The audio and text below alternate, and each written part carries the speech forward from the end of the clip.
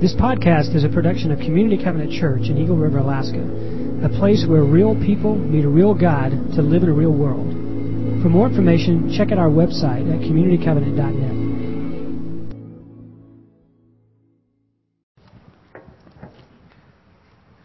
The scripture reading this morning is from 1 John chapter 1, verses 1 through 4.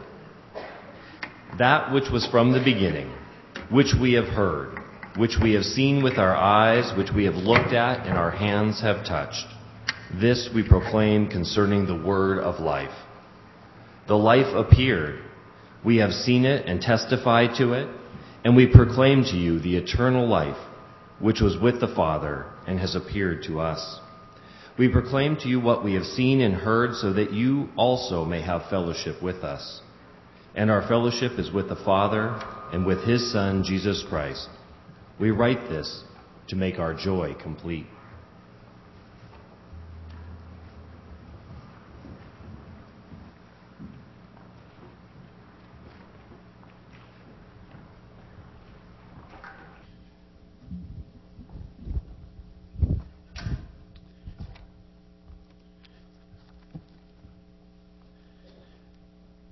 I have good news of great joy for those of you who know the story of Neil and Autumn. They had a little baby boy yesterday, and Neil is on our staff, and that has been such a long journey. And so Sebastian, Luke, Isaac. I got Luke earlier. Oh man. Anyway, Sebastian, Isaac, and he was born yesterday about noon. So, if you want more details, talk to my wife. How's that? This Christmas Eve is Saturday, and I want to walk you through what that means. And we have a 3:00 service, and then we have another one at 4:30. And these first two services, I've got a couple of props here. Are every year they just kind of keep growing, and this is it's a duck, but there's, you may read the Christmas story and you say, well, where's the ducks? Well, they're in there. It's just there, it's not obvious. But we have stable animals that kids can come as a stable animal. They can be a wise man or a wise girl, right? We love, and then we have shepherds and shepherdesses and angels, and anyway, angels don't have sex, right? We know that. Did you guys know that? They're without gender. Yeah, you should know that. Bible says so. Anyway, a kid can come in any of those things. Now, we have costumes for all. The really cool part about this is that you may have a neighbor kid, a family, who's doesn't know a thing about who Jesus is, and that is the reality of our world. And they can come and be part of the greatest story ever told. So, just think about that. And so we do everything we can just to make this just really easy entry. It's a very invitable service. If you've ever, Christmas Eve, to watch your kids have fun and to be in the story, and there's a petting zoo afterwards. We have 2 of those services. There's chaos in the room. For control freaks, stay away. You'll hate it. You'll hate it. But for those that are more free-flowing, you'll love it. And so those are the first 2 services. Then we have our second 2 services that are more traditional. And we have fun there, too. We smile, but it's a little more somber. And so consider that. Now, next Sunday, a week from today, we were trying to figure out what to do. Now, what kid in the world wants to go to church on Sunday morning? Now, really, come on, adults. Have you been away too long from what it means to be a kid? So we decided, let's just do a 3:00, one service. We don't know how many people are going to show up. We've got some special things planned, mostly Christmas carols and a short devotional and some stories of people. And so it'll feel a little different, but that's at 3:00. You can have dinner before that or after that and enjoy Christmas together here. So there you go. Oh, this is another prop. This is the star. That I think, is this who brings this around? The wise men, the angels? I can't remember. Somebody is carrying this in the parade of chaos that night. Okay, get rid of these. Keith, if you want to wear that, you're good. Yeah. Okay. I appreciated Diane's story because she talked about the head and the heart. The Christian faith appeals to both, but to make that connection is everything. I hope to make that connection this morning. So I'm going to start with the head. Many of you may have seen even this week, a program on PBS. This time of year, you'll see programs that relate to Jesus and who Jesus was in history. And I want to give you just a little background there that might help understand all of this. There was a time, roughly 100 years ago, when scholars and the intelligentsia had come to the conclusion, at least some of them, that there may not have even been a real man named Jesus from a real place called Nazareth, roughly 2,000 years ago. And the reasoning they used was because they believed the New Testament documents came from roughly 150 years after Christ. So around the year 180 AD, Jesus was crucified around 30. So 150 years later, there weren't any historical references other than a few shady ones. That's the interpretation. And all you have then is the Bible itself. And that comes from the insiders in the movement. And those voices were so much later. And so you can't really trust those fully. And so the idea was that Jesus maybe didn't even exist, that we invented him. Now just think about that. It's 150 years, and things can get whacked out in 150 years. But 150 years ago, we had a president named Abraham Lincoln, and there's still books being written on him. So, it doesn't necessarily compute. But something happened, and I want to give you, this is a very, very significant thing I'm going to show you right here. If I can get it up there. This is the oldest document that we have from the New Testament. This is the Gospel of John, chapter 18, part of it. And they dated this. This was found in 1920, and then it was found in Egypt, and then sent to a museum in England. And somebody finally got it out and figured out what it was. And that document is from the year 125.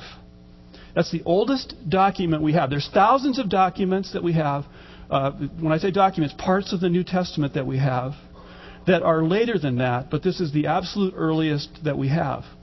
So you can see all of these people who are saying that the New Testament wasn't written until late in the 2nd century are forced to reconcile how this could then, it kind of shook up the world of scholars anyway.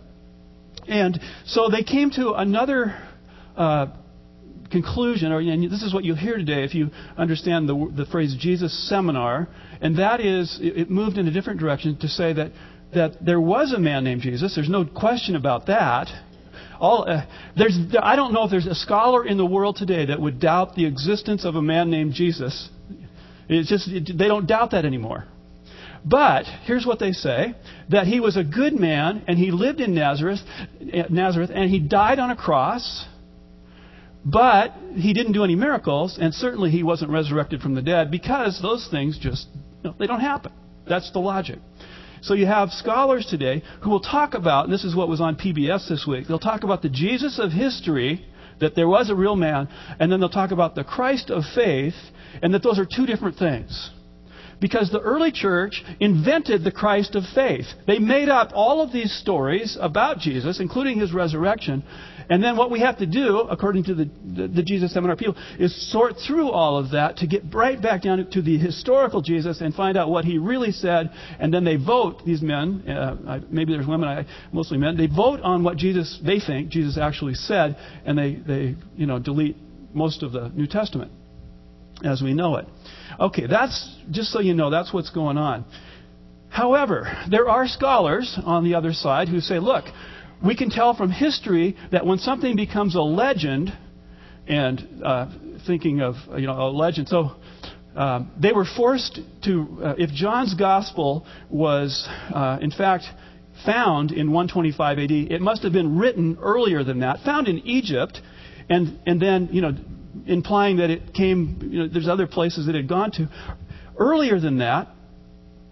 Sometime, which really it fits pretty well with what we believe, is that John wrote this sometime between 90 and 100 AD. And so this would have been 25 years later in Egypt. That makes sense. And that the other Gospels, since John is obviously the latest of the Gospel writers, were written earlier than that. And most scholars today believe that Matthew, Mark, and Luke were written between 60 and 70 AD, roughly 45 years or so after Christ. 45 years ago in Alaska, there was what? An earthquake. And you can go to people today who will talk about the Alaska earthquake, and you will get reports on that. And you can't make things up too much because there's still people alive. They'll correct you. When I went to my 40th high school reunion this summer, I was trying to relate this, okay. And if I were to go there and say, when I was here, I was the brightest and the best of this class, or talk about myself in those ways, there would be other people in my class who would say, Mark, we knew you. People were alive while you can't build a legend.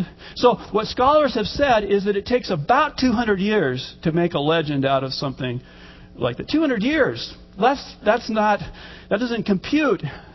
So you have these voices, these New Testament voices that seem to be fairly early, roughly 60 to 100 AD, that are proclaiming something about Jesus that they saw, and they want the world to know about it. It doesn't sound like legend. So we're going to look at one of those voices today. That was the appeal to your heads. Hopefully you followed that. And we're going to get to our hearts. The name of this man is John. I've already mentioned this is the same writer that wrote this right here. Now, that would not have been John's handwriting. That would have been a copy of what he wrote. It wouldn't, as far as there would have been many, many copies all over the Mediterranean world.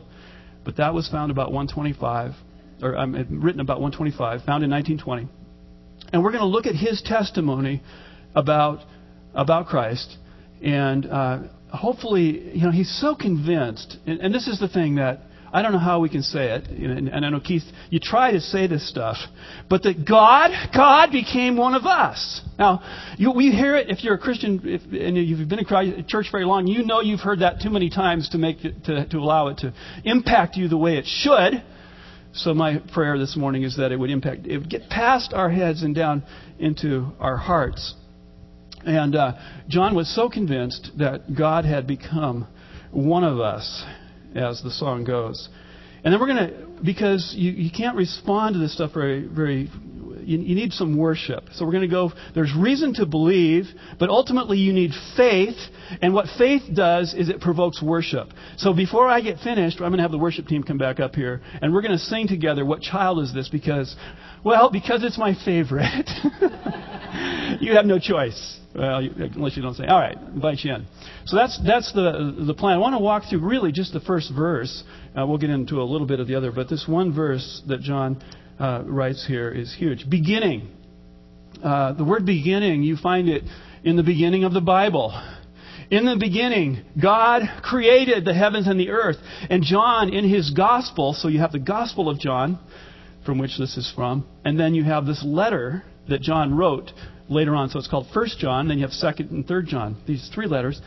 But he says in his gospel, he says, in the beginning was the Word, and it's funny, John holds back the name of Jesus until verse 17. He talks about somebody, and you finally get to verse 17 of his gospel, and there it is, Jesus Christ came full of grace and truth. John, in his gospel, he says, in the beginning was the Word, and the Word was with God, meaning Jesus was with God, and the Word was God. And then in this letter, he starts it out by, from the beginning, that which we have heard and seen and touched. We're going to talk about that in a minute. But from the beginning, the Greek word is arche, and arche means source or first cause, and it makes us go back into, we've got to use our imaginations here, folks. Pretend you're not on planet Earth for a while, okay? And that you're going to go back into eternity with your imagination. You've got to imagine a time before time, as Disney once or whoever said, the time before. And it is the land before time, I guess it was. But it's this time when God was. Eternity. And this is where John begins. Now, Mark begins his gospel in the coming of Jesus Christ when he begins his ministry. That's how Mark begins his gospel. Probably the first gospel written of the four. Matthew, probably the second gospel, begins by taking you back to Abraham. He wants to start there. That's his beginning, his starting point, because he's writing to Jews. Luke, who's a Gentile, like most of us here, we're not Jewish. Luke takes us back all the way to Adam. to include the whole world in the story. And John comes along last, and he says, well, I can do better than that. We're going to go back into the Godhead, the triune God, Father, Son, and Spirit, in the beginning. So when John is saying beginning, he's not talking about the beginning of creation. He's talking about something that goes back into something that we can't see. It's not on a calendar. He's talking about the time before the beginning, really. The arche, the source, the first cause. And we get into the person of God in whom there is no beginning. And do you know that Jesus has a beginning, and it's what we celebrate at Christmas. There was no Jesus before Bethlehem, but there was an eternal Son of God who was part of the Trinity. And this Son of God becomes Jesus of Nazareth, becomes human, and you know that Christian theology teaches that He will always be human. He's human today, and He always will be human. There will never be a time where the second person of the Trinity is not human. But there once was, and that's what we're looking into the beginning. Isn't this just wild stuff? I mean, this is what... So John has this deep way of looking at truth. And, you really have to respect what he's saying. In the beginning was the Word. So when we worship, which I talked about earlier, we enter into that which we don't fully understand, but we appreciate. And we have to turn to art and musicians and people that write poetry and things that get beyond words, that provoke feelings that we can't put words to. And so when we sing, What Child Is This? You know, it's funny. Have you ever got the giggles in church? When I was a kid, my brother and I, this happened more than once, and my dad had to, do his dad thing. But there's a line in What Child Is This? Where ox and ass are feeding. When you're a 7-year-old boy, my dad looked down, and then he smiled because he knew. I guess he was a kid once himself. But that's where we don't get it. And then what's interesting in this carol is that when I become a Christian at age 24 and I go to a midnight, my first Christmas as a Christian, and boy did I see things differently. And I go to a midnight, what do you call it? Anyway, service. I'm a pastor, I should know that. Well, midnight service. I was tired, and we got there, and I remember singing What Child Is This? And it has become my favorite carol. And in part because of what I'm saying. There's a lot of Christmas carols that, they're good and all the rest, but they talk about Bethlehem. Well, when you read John, you can't stay in Bethlehem. You're going back into eternity. And in that, we're going to sing it, but it talks about the Word made flesh. The Word made flesh. That's deep theology that we can wrap our minds around, a little bit, but ultimately our hearts have to respond to. The Word made flesh. Well, let's see what else John has to say.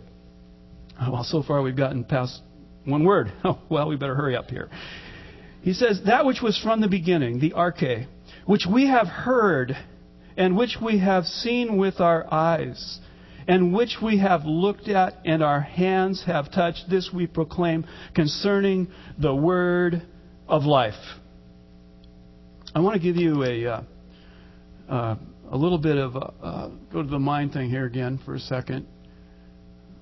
This Hebrew or Jewish and Greek views of God are different, and there's much that's been written on this because the Christian faith was born in a Jewish world with a context around it of Greek culture. It's written in Greek, so you have this interaction between the Greek and the Hebrew in the New Testament. And let's start with the Greek first. Did a Greek person believe that you could hear God? Absolutely not. Or see God? Absolutely not. Or touch God? Oh, no, not even. And it's because the Greek view of God was that He was so far away. Now, this is when it got more sophisticated. This is after the time of Zeus and and Apollo and all those all those multiple gods of the Greeks. This is when it got a little more sophisticated, more on the Platonic, if I can use that word, Platonic side, where you have one God, but that one God is so far away. He's incorruptible. He's unchangeable. You can't know him. He's out there. He's the unifying principle of life, and he's not personal as such. He's abstract, and and he's spirit. He's spirit, and everything on this earth is not spirit. It's material, and therefore he will have nothing to do with this. That's the Greek view of God. Let's go to the Jewish view. It's much more complex.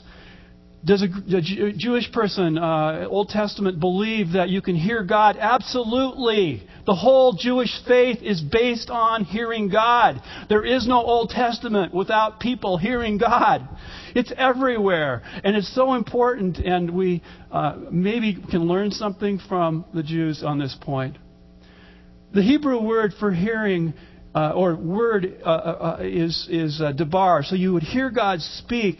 That is the debar, the Word of God. And it's not a thing as much as it is a verb. That this is the speech of God. God, when it says debar, it's talking about a living Word that comes into you. And you shema, you hear it, and you live in your hearing response. So living Word coming from God, living response to that Word, that is what we call faith. You hear God with your whole body, would be the Hebrew way of saying hearing. So, you get what that means? It means obedience. When God says something, you listen, you obey, and you do. That's the and the Greek word logos, the way John is using it, and that's what we find here. The word of life, it's logos, Zoe. Zoe is life. Word is logos. This is used the same way. John is Jewish. He's thinking Jewish thought patterns here. And then Shema is the Hebrew I've already mentioned. So it's a very the Jewish person, yes, they hear God. There is no faith without it. Could you see God, though, in the Old Testament? And the answer is given in, God actually gives it to Moses. He says, you cannot see God and live. No man, no woman can see God and live. But in the Old Testament, you find glimpses of God. You find God in various forms, and you find God allowing his backside somehow. He appears to Moses in some way. But the idea is that you can't see God and live because the intensity of the holiness in God is just too much for human beings. Just too intense. So you have Isaiah who sees the presence of God in the temple, and he's psychologically undone. He just about kills him. So you can't really see God. Can you touch God? And no way. There's just no. A Jewish person would cringe at the idea of touching God. How could you do such a thing? And for those of you who know the story of in 2 Samuel 6, it's the story of the Ark of the Covenant being carried along, and there's a man named Uzzah, and you know what happens to him? Just because he touches the Ark, which represents the presence of God, and Uzzah is no more. I mean, there he is, and he's gone. And that was so holy. Now, if you don't want to read your Bibles, go watch Raiders of the Lost Ark. You remember the end of that movie, right? Okay, it gets the point across. Really, the presence of God implies holiness. You can't approach God without a whole bunch of preparation, a whole bunch of hand washing, cleansing. There's so much in the Old Testament regarding that stuff, right? Patty's. This is my. I'll bring it down for you. Patty's grandmother. She had particular habits in eating, and one thing she did not like on her plate was cheese. So, and it wasn't just the cheese being on the plate, but if the cheese was touching other food, that food could not be consumed. You see what I'm saying here?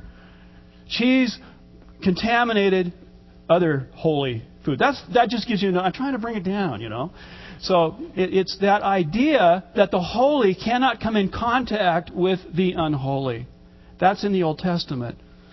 Now, Jesus, all that stuff, Jesus, the Word of God, the second person of God, the Holy Father, Son, Spirit, comes into this world incarnate. You know what the word incarnate means? Carn. Carnivore. Come on, you hunters. What does it mean? Meat. Right? Incarnate. Flesh. My son Jesse was, when he was, little, he would go around his favorite Christmas carol, Good King Wenceslas, or Wenceslas, however you want to pronounce it. And there's a line in there, bring me flesh and bring me wine. Bring me pine logs hither. And he loved that stuff. And he'd go around the house singing that. It's a pastor kid's way of rebelling, It's his favorite line of all the Christmas carols. Isn't it? Yeah. I'm trying to bring it down, So that's my point. That God, the one who is Spirit, truly Spirit, came down into this world and became flesh. Flesh. And He allowed Himself to be not just heard, and He is the living Word. He is the active Word. He is that which we must respond to. Not just heard, but seen and touched. The incarnate Word, seen and touched. And there's something that amazing that happens when He allows Himself to be in that way. I want to... He's not contaminated. And that's the amazing thing, is that something reverses there, where the concern for the cheese being on the plate is no more, if I can put it that way. That Jesus actually goes out of His way to touch unholy people like me. I mean, that's weird. I mean, something has changed. The veil has been torn. The God of the Old Testament has powered down out of His love for people like me. People, little kids that giggle over a song, and all the rest. The other stuff I've done in my life. He powers down. He sets aside His glory, and He comes into our world. Allows Himself to be touched, and instead of Him becoming unholy when He's touched, we become holy. The cheese becomes holy. It's an amazing thing that happens when God becomes man. Now, there's two other things that I want to touch on here, and then we're going to sing. There's two laws that I'm going to be doing a series in January, and so we'll probably come back to these two laws. Let's see where we are. Here we go. In relationships, these are laws. They're called laws, but they're principles, whatever, of relationships, and you can read these in secular books. But I think they really help us understand the incarnation. One is the law of least love. Okay, I've brought this up before. The law of least love basically says that there's an inverse relationship between power and love. So in a marriage, or in a dating relationship, when one person loves more than the other, that person has less power in the relationship. And if you've ever been jilted, or however that word translates in your world, you know exactly what I'm talking about. Because you love more than the other person, you make yourself vulnerable to hurt and to pain, and you don't have power. You know what I'm talking? This makes sense? And I want you to think of God that way, that He has embraced the law of least love, meaning that He gave up His power by becoming human. He gave up His power out of love. And He got hurt. How did He get hurt? That's the power of God. You find it in a different way in the cross. The love of God expressed there. So that's one. I just think that applies so well to God. And you can find that same principle in secular books on counseling. The second one is the law of the first move. And here's how that goes in relationships. You got two people. Let's just say you got a husband and wife, and they're at each other, and one of them has to make the first move, right? There's a disharmony in the relationship. There's something that needs to be reconciled, and one of them needs to make the first move. And who's going to make the first move? Well, I always say the wife should. Yeah. You beat me up later. But no, it's one of them has to say, I'm going to make the first move because I love and I want healing. And here's what it does. When you make the first move, it makes you vulnerable to being hurt. It's called a repair attempt in the secular literature. And if you make a repair attempt to your spouse and they don't respond with an open heart, it really, really hurts. You become vulnerable. You see, God made the first move. In the incarnation, He makes that move toward us. He becomes vulnerable. We were able to hear Him, but see Him and touch Him. And in all of that, He makes Himself vulnerable to us. He makes Himself killable to us, which is exactly what happens on the cross. Now, I've done my best to explain what the incarnation is, and I need the worship team to come on up here. We're going to sing this song, and then I'm going to come back shortly. I'm going to have to keep this. Time's getting away, and I'll just have a few closing comments. So, would you all stand as we... And I want you to, as you sing this, really focus on these words and allow your mind and your heart to embrace the truth that you're singing, that your mouth is singing. Okay?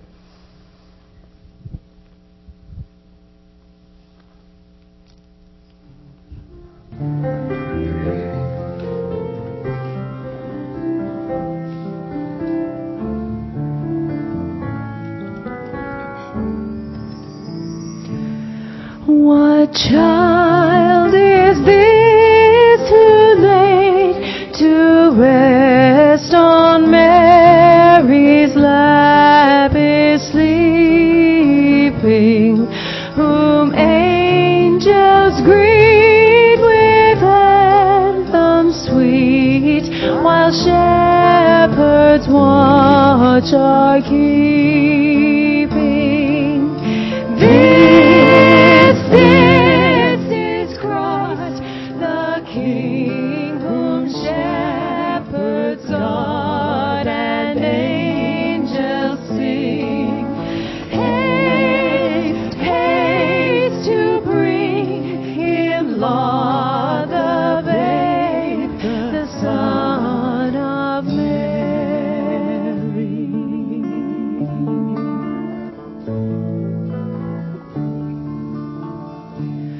Why lies He in such mean estate, where ox and ass are feeding?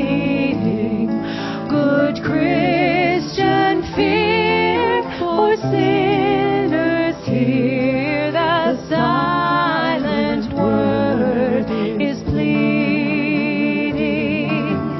Nails, spears shall pierce Him through the cross, be born for me, for you. Hail, hail the Word made flesh, the babe, the Son of Mary.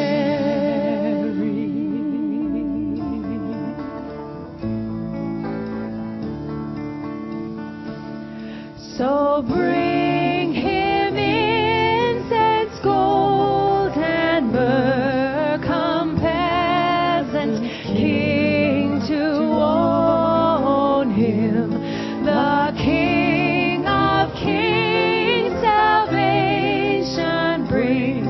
Let loving hearts enthrone Him. Raise, raise a song on high, the Virgin sings her lullaby. Joy, joy, for Christ is born, the babe, the Son of Mary.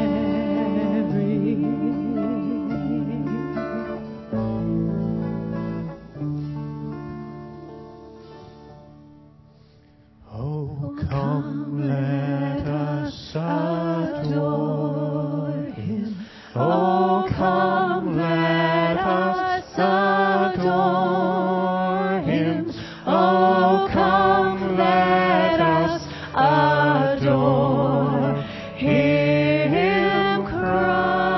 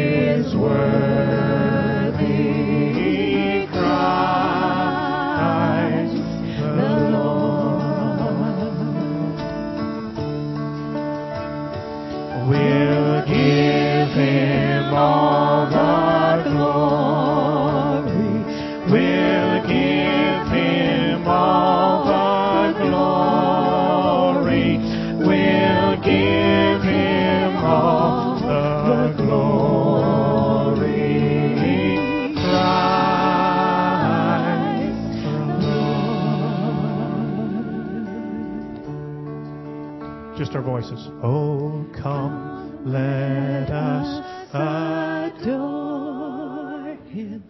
Oh, come, let us adore Him. Oh, come, let us adore Him. Christ the Lord. Have a seat. And just a couple more points here to consider in this. One is that when you worship, I don't know if you experience this, but when you really worship, you make yourself vulnerable to God. And it's kind of scary. You give yourself up. You let go of control of your being and say, God, you are Lord. I am not. I worship you, not myself. And that's part of it. So He made Himself vulnerable to you. And our response is to make ourselves vulnerable to Him. Okay, that's a big thought right there. But we get to know God as He makes Himself vulnerable to us. He gets to know us as we make ourselves vulnerable to Him. It's all about knowing God, personal relationship. Now, as John goes on, I'm just going to read verses 3 and 4 because I want you to hear what he says. We proclaim to you what we have seen and heard, so that, here's the reason for it, so that you may also have fellowship with us. And our fellowship is with the Father and with His Son, Jesus Christ. We write this to make our joy complete. He's inviting you in. He's inviting anyone who will listen to come in. He is proclaiming to you what He has seen and heard and touched.